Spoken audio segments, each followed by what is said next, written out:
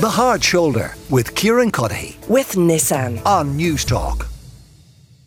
I want to pick up on a conversation we were having here yesterday, which was ostensibly about trolley numbers, but a couple of people got in touch, more than a couple of people, quite a few people, pointing out that they were on long hospital waiting lists. But these were not public waiting lists, they were waiting lists for private care. That's not something we're necessarily used to.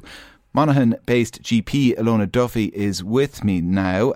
Illona, is this something you're seeing more of? It is, I suppose, as you say, it is surprised always. Prior to this, the waiting lists were in the public sector, and there was that sense of inequity whereby if you had private cover or could afford to pay to go privately, you would be seen faster. And now we're actually seeing in some areas where it's nearly slower to go privately, things like MRI scans, because the HSC have bought up a lot of the private slots.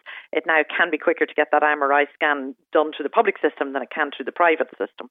And what other areas? So MRI scans, are there kind of particular specialities as well, whereby there's pinch points in the private sector? Yeah, I suppose the pinch points are nearly always the same as the ones in the hospital sector, in the public hospital sector, but we're very definitely seeing dermatology. I think many people, if they're suffering from a rash or something that's unsightly, something that's sore, they'll do anything and they'll pay anything to get that looked at. And we know that dermatology lists in the HSC system are in the order of probably anything from 18 to 24 months and beyond. So we're talking about maybe waiting 2 years, whereas previously people would pay and perhaps go and get a once-off consultation while they were waiting to see could something be done. That's gone by the wayside. Most of the private consultants are now saying their lists are closed, they're not taking new patients. Those who are saying that the earliest will be March. At the moment, we've been ringing around trying to get private dermatology appointments for patients. No hope. Rheumatology, neurology, so to do with the nerves and brains and epilepsy and other things, serious conditions. Again, we know there's a huge shortage of neurologists in general in the country, both in the public and now also in the private sector. So again, we're talking well into 2023 before you can get a private neurology appointment. So what's the reason for this? Well, I think, look, part of it is the brain drain. We are seeing doctors of all sorts, not only leaving the public system, but leaving the private system. So doctors in general are deciding, this isn't worth doing, I'm leaving it. So that's number one. But I think we're definitely seeing a change. We're seeing people are now presenting, whether part of it is COVID because there's been a delay and things being seen to and things being put off. More and more people who are on public waiting lists who are saying, well, look, I'll go privately. So we're probably seeing that extra demand. I think as medicine improves, we can do more. So therefore, we're going to be referring more and patients are going to need those referrals, both privately and publicly. So I think all of that's not helping. And finally, the final other thing is that the National Treatment Purchase Fund is buying up private services, both here and elsewhere, like the North. But that has an impact then on the private services that are available to the ordinary patient who comes into us and says, I'd like a private referral. They're not available. And that investment by the National Treatment Purchase Fund, has that significantly brought down public waiting lists? Well, I don't have data on that, but anecdotally, in certain areas, it is reported from consultant colleagues and from those who work in the system that, yes, it has. And again, we've always had a problem with this, I suppose, in general practice and anybody working in healthcare, that instead of investing money into services that will have no long-term kind of value for us, we should be, looking at trying to invest in our public services, hiring new consultants, new nurses, new physios, as opposed to just paying a once-off fee to reduce a waiting list. Having a waiting list initiative is fine in a short term, but only if that's to get over the hump and that you're doing something to make sure you're not building up waiting lists again in the future. And unfortunately, we're not doing that. It strikes me as well, this is a little bit like kind of robbing Peter to pay Paul, that we're achieving the hallowed kind of ground of equality, but we're doing it by kind of maybe bringing down public waiting lists, but bringing up private waiting lists to meet them.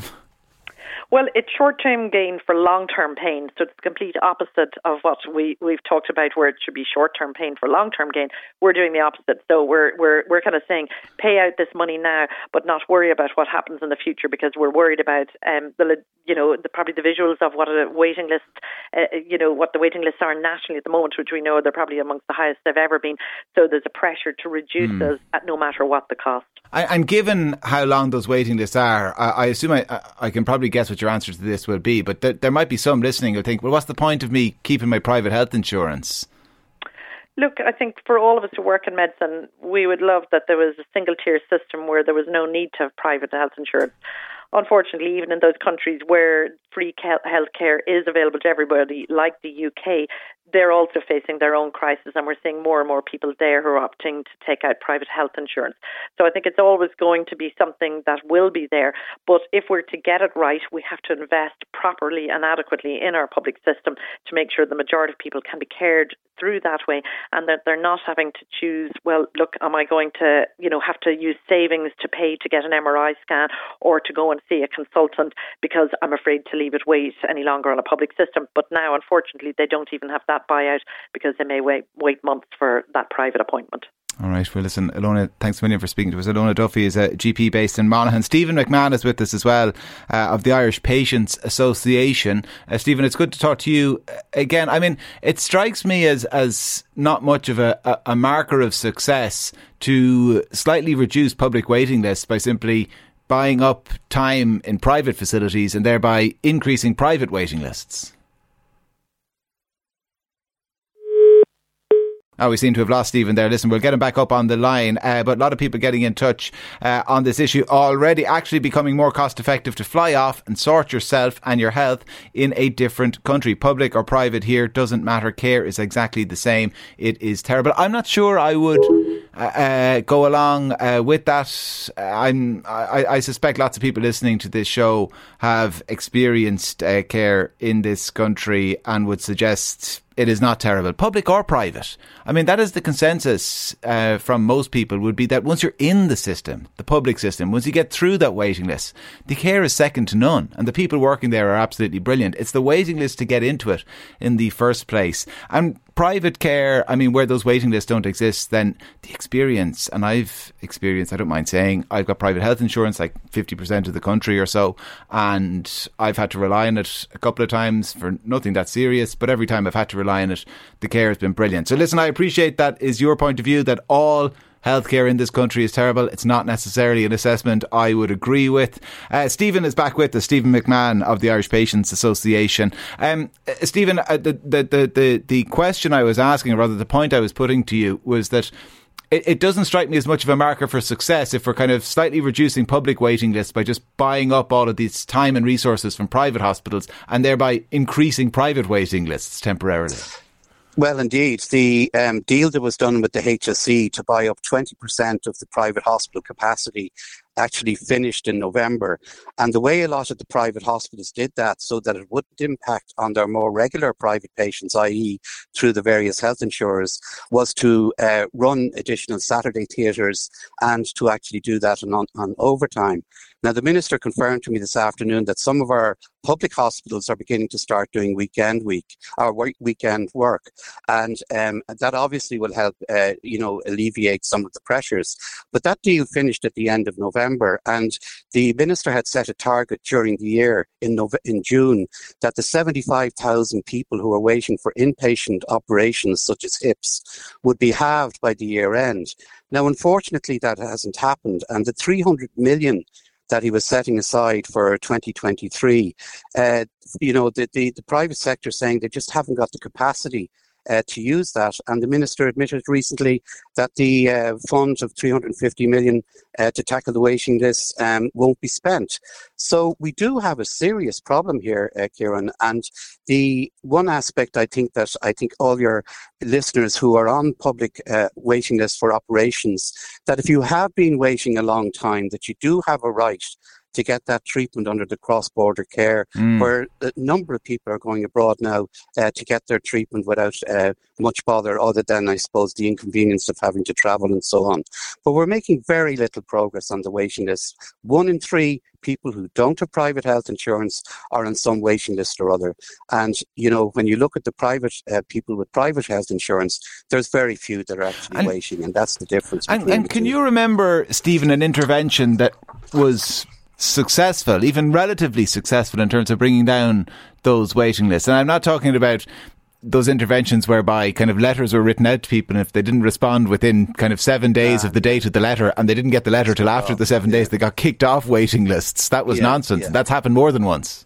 Yeah, indeed. I think originally the plan for the National Treatment Purchase Fund was a success. I mean, certainly in the first couple of years, they had treated something like 80,000 public patients that were on waiting lists had them treated either within the public system or in the private sector. And we're at a sort of an impasse now that there's staff shortages, which is really part of the problem in the public system. That, you can say you're going to spend €1 billion on providing extra beds and all sorts of promises. But if you can't get the staff to do it, you could have all the money in the world and it's still not going to get one patient treated. So we have to really address the issues of supply. One private hospital told me this afternoon that they have successfully recruited a neurologist from the States to come back to Ireland.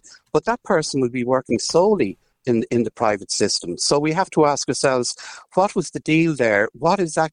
How did they actually secure that person in the private system? Because, the public system is screaming out for them, as Dr. Duffy mentioned earlier on. All right. Well, listen, Stephen, we appreciate your time and thanks a million for talking to us. Stephen McMahon is co-founder of the Irish Patients Association. And as you mentioned there, we did speak to Illona Duffy as well, the Monaghan-based GP. The Hard Shoulder with Kieran with Nissan. Weekdays from 4 on News Talk.